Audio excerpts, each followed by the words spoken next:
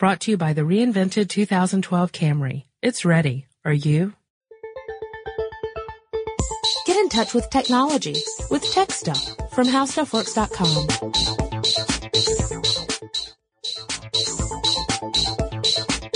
Hello there, everybody, and welcome to Tech Stuff. My name is Chris Pollette, and I'm an editor here at HowStuffWorks.com. Sitting next to me, as usual, is senior writer Jonathan Strickland. Hey there, Crispy.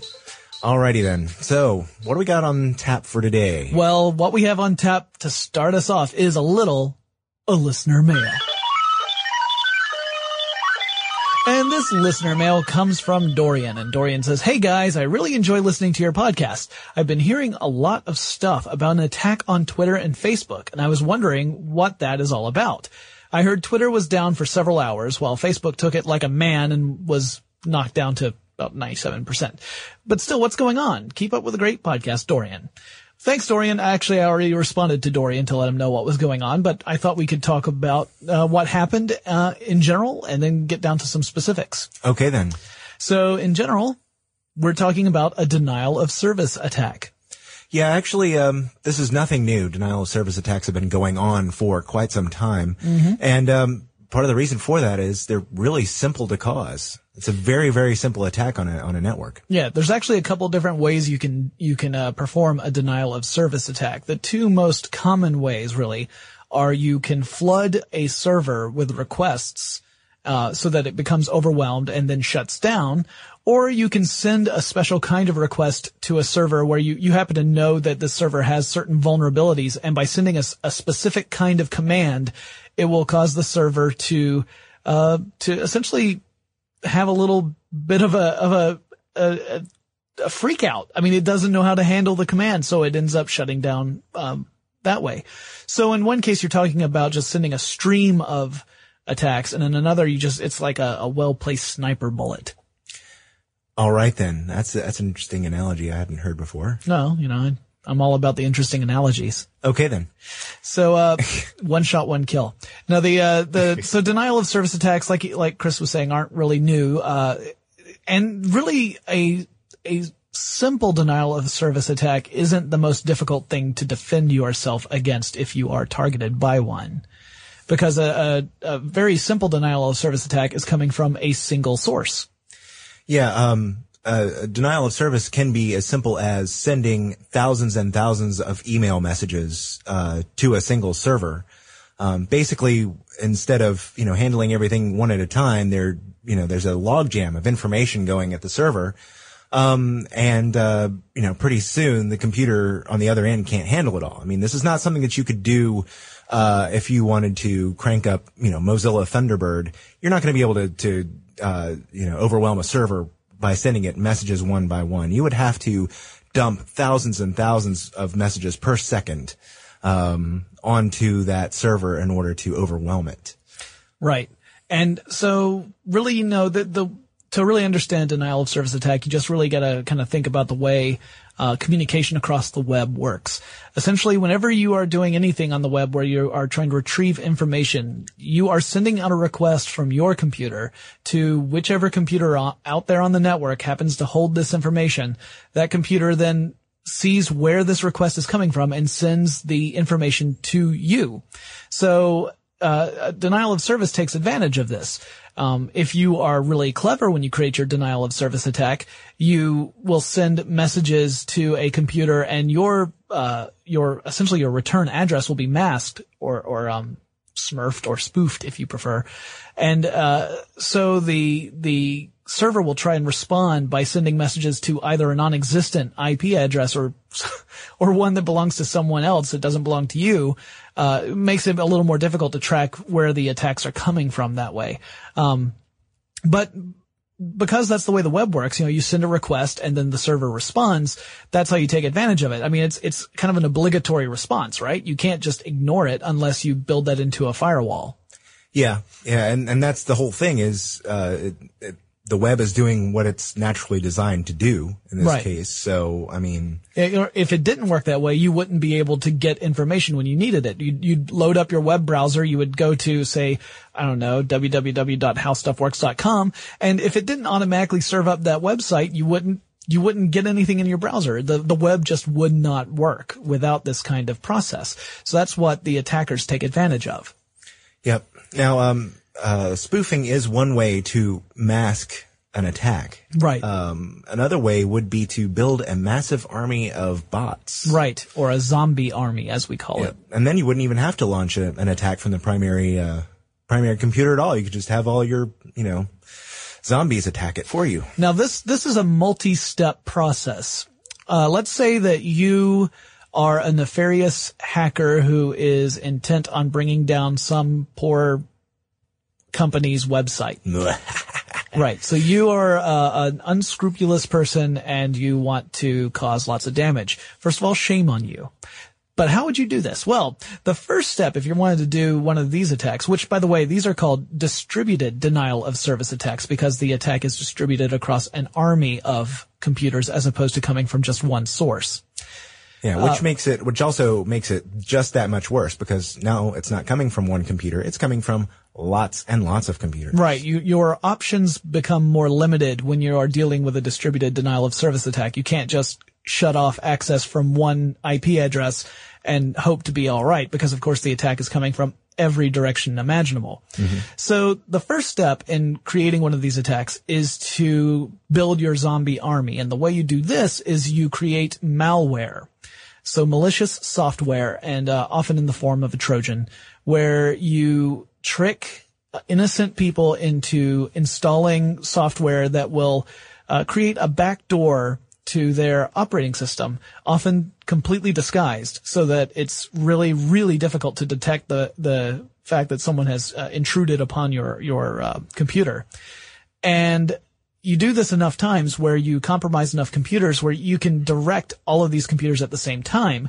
You can then send usually a pretty simple command to start peppering a target, in this case the company's server, the company that you wanted to attack in the first place. And you tell all of these computers to start sending thousands upon thousands of messages or requests, electronic requests to this one company server all at the same time. And it just becomes a massive attack, and it will eventually either overwhelm the server or, if the people working at the company are really clever, they may be able to get around without it bogging everything down for too long. But usually it'll at least cause some massive headaches for a few hours, which is pretty much what happened with the Twitter case. But we'll get into that a little bit more later. Okay. And with these situations, the sysadmin, or the system administrator, on the receiving end of this, by this point, probably woken up at 2 a.m., caffeine-free, unshaven, and in his jammies somewhere in a big room full of machines that aren't working the way they're supposed to, is going to have to try and figure out where this is going because, for a distributed denial of service attack to work, it has to be targeted at one specific point. That's how it overwhelms the server. So, he or she is going to try and figure out what port, that attack is coming from or is directed toward and shut it down to keep the servers from being overwhelmed. Right. The thing is, that's where all the other traffic is going through, the legitimate traffic. So, there's a problem here. It's also got to be rerouted. So you basically have to tell the legitimate traffic, hey, go through this hole in our firewall, use this hole to go send messages to our server, and we'll send them back through this port. And we're not going to tell the guys who are sending these attacks against us. And sometimes that restores service pretty quickly. Right. And sometimes it takes hours and hours or even days before service returns. That's true. Another thing I wanted to point out is to make this even more difficult to trace, because I'm sure you can imagine if you are being attacked, if your server is being attacked by a zombie army, you start looking at the origin of these attacks, you're going to find the victimized computers. You're not necessarily going to be able to trace it back to the original computer, the hacker's computer. To make that even more difficult to trace, a hacker can use something called reflectors. Now this is really nasty. I have a couple of those on my bike. It's different. It's different. That's good that you have those. Okay. Because I've seen plenty of bikers who have not had those. I'm amazed they're still upright. But no, these reflectors are totally different. So let's get off that tangent right now. Okay. The way this works is that the hacker sends a command to the zombie army. The zombie army starts sending requests to other computers, innocent computers that have not been compromised by any sort of malware whatsoever. All right. So these are just average servers and computers across the net. But what the zombie computers are doing is they're sending it as if the messages were coming from the targeted server. So let's use a name. Let's say that it's CNN's server. Okay. So the hacker sends the command to his zombie army. The zombie army all start sending messages to various computers across the net as if those messages were coming from CNN. All of those computers and servers respond to this request by sending data to CNN's server, which of course has not sent anything out at this point. Right. So it's getting responses to messages it has not sent. Right. It gets overwhelmed by the traffic and by the fact that it's getting responses to something that it didn't even do. And then you have your distributed denial of service attack. Basically using it against itself. Yes. It's both really clever and really nasty. Yeah. Yeah. I would agree with that. Yeah. Now, there's a couple different ways you can talk about, what you should do in case of a denial of service attack. But really the best defense is to just practice smart, safe web behaviors, because the only way distributed denial of service attacks work is for people to download the software that turns their computer into a zombie in the first place, right? That's true. You could already have participated in one of these if you've ever had one of these. You could be participating in one right now. That's true. And you may not even know it. Yeah. You might have a computer that's running a little slowly, but otherwise you might not realize it. Yeah. So if you just practice those safe behaviors, you don't go to, just don't click on weird links that you don't recognize. Make sure you have good antivirus and anti-spyware software, and make sure you're running it regularly and that you keep it updated. Make sure that you install patches when you get them. A lot of the malware, the way it works is that it'll target a specific vulnerability that a hacker will find out about a specific kind of operating system. So let's say you're running, Windows Vista and there is a known vulnerability. Well, Microsoft is going to release patches that patch these security holes on a fairly regular basis.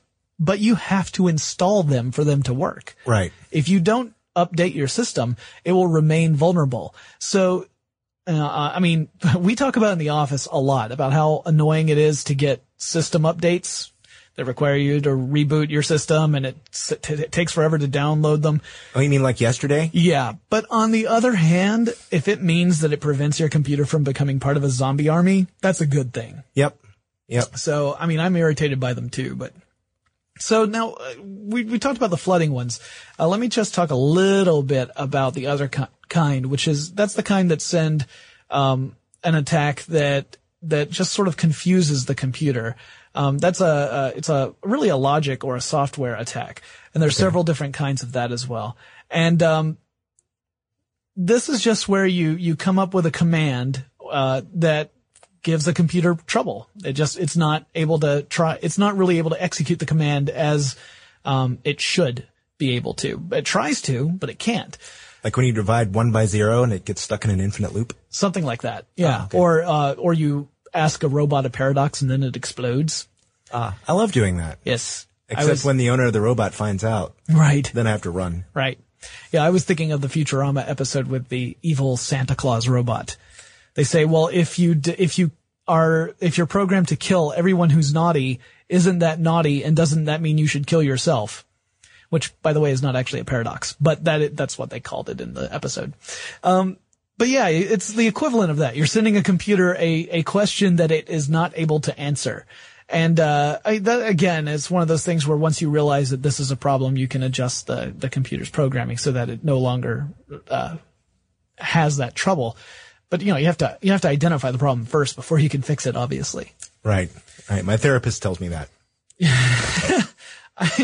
Nice. Yeah. I have no response to that. All right. Then. All right. So let's talk about. That's a first. You heard it here. Let's talk about the Twitter attack, shall we? Oh yeah. Yeah. Okay. So what happened with Twitter? And at the time that we're recording this, actually we've gotten really close to between recording and publishing right now. So this will go live pretty quickly. But the attack that happened on Twitter a short while ago, was a kind of denial of service attack. And it was interesting because it wasn't meant to necessarily take down Twitter or Facebook or LiveJournal. LiveJournal was another site that was affected by this attack. In fact, this attack was specifically targeted at a particular individual. Yep. A professor, in fact, who was sort of providing a place for refugees from Georgia, the country, not the state. And it was some possibly Russian hackers that targeted this person's accounts. And as a result, the site suffered collateral damage. Twitter, the worst of all of them. Yep. Well, it's just one of those things where they were trying, apparently, of course, they haven't exactly stepped forward and said, yes, we're just trying to get this one guy. Sorry, the rest of you. Right. But yeah, they were apparently trying to silence him, or at least, on the web. Right. And, in the meantime, managed to take down Twitter for several hours. Right. Not even a fail whale. Yeah. Some of us were having difficulty coping that day. Quite a few of you. Yes. Yeah. Some of you out there were probably having trouble. I was in a corner weeping for most of that day. It's very distracting for those of us who are trying to work. Yeah. I'm sorry about that. The corner being the corner of Chris's desk, because, it's comfy over there.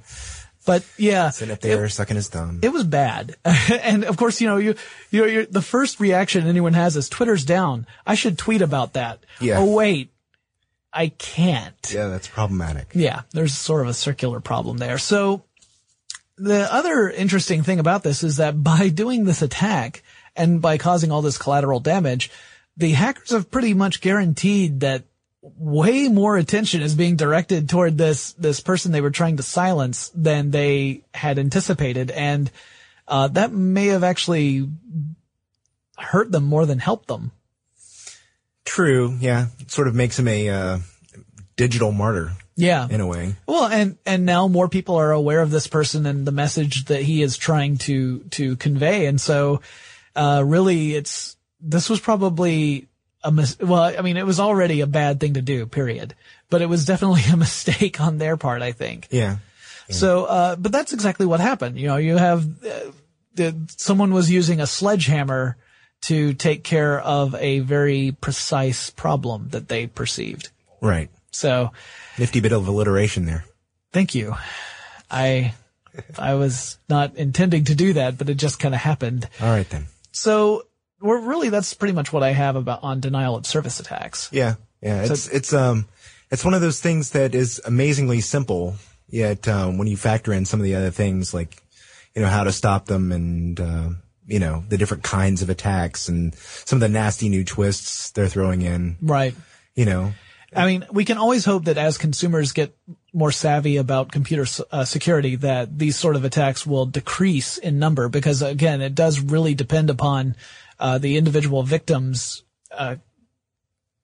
trying to install this code on their computers to make themselves part of the zombie army for it to work. The distributed ones, anyway. The straight-up denial of service, of course, could be done by anyone. And be a computer skeptic. Don't just install random things that get sent to you from people, even from people you trust. Yeah. Because sometimes these programs use their email boxes and, they go through the contact lists and everything to everybody that they know. And they go, oh, well, hey, if John installed this, then I should too. Right. Well, yeah. John didn't mean to install that. He thought it was something else, and so did you. Yeah, it's a domino thing. Yeah, it totally is. If one person gets compromised, then it may mean that everyone they know then follows suit. And then, of course, it spreads out. You know what that is? That's a web. Yeah, yeah. And it's worldwide. Or a shampoo commercial. Oh, yeah, and they call two friends. But yeah, so that's denial of service in a nutshell. Hope you guys kind of have a better grip on the concept. It's interesting stuff, and I'm sure it'll be a tactic that people use for years to come because there are a lot of people with spare time on their hands and chips on their shoulders. And it is so innate to the web that it's just going to be one of the first things that people try when they want to take down a website. Well, since we've exhausted that topic, I think it's time for just a little more listener mail. Okay, then. All right. And this listener mail, let me scroll all the way down so I can get the name right, comes from Alan from the University of North Carolina, Chapel Hill.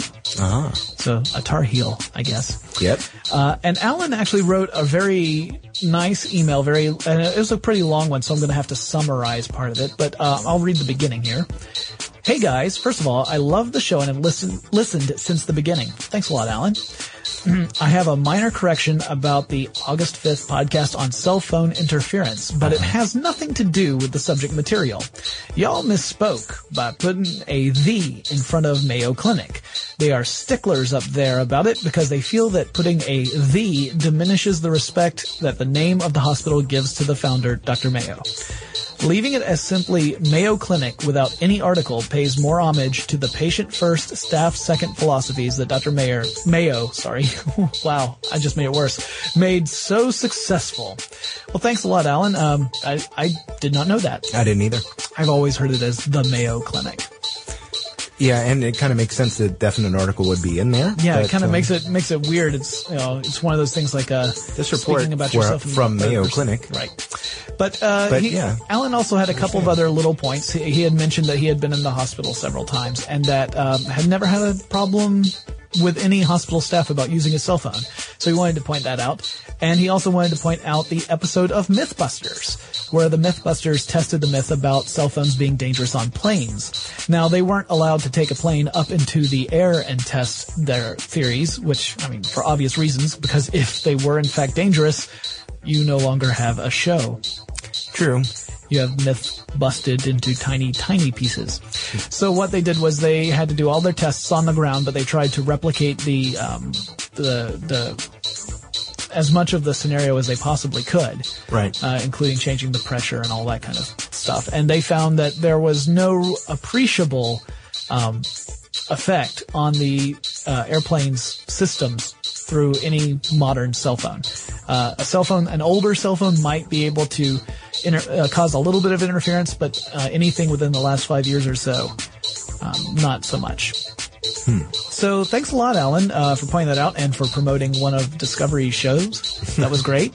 We didn't have to do it ourselves because Alan did it for us. All right, then. If any of you have anything you'd like to say to us, you can email us. Our email address is techstuff@howstuffworks.com. If you want to learn more about computer security, I highly recommend you visit our site, howstuffworks.com. Crispy and I will talk to you again really soon. For more on this and thousands of other topics, visit howstuffworks.com. And be sure to check out the new Tech Stuff blog, now on the How Stuff Works homepage. Brought to you by the reinvented 2012 Camry. It's ready. Are you?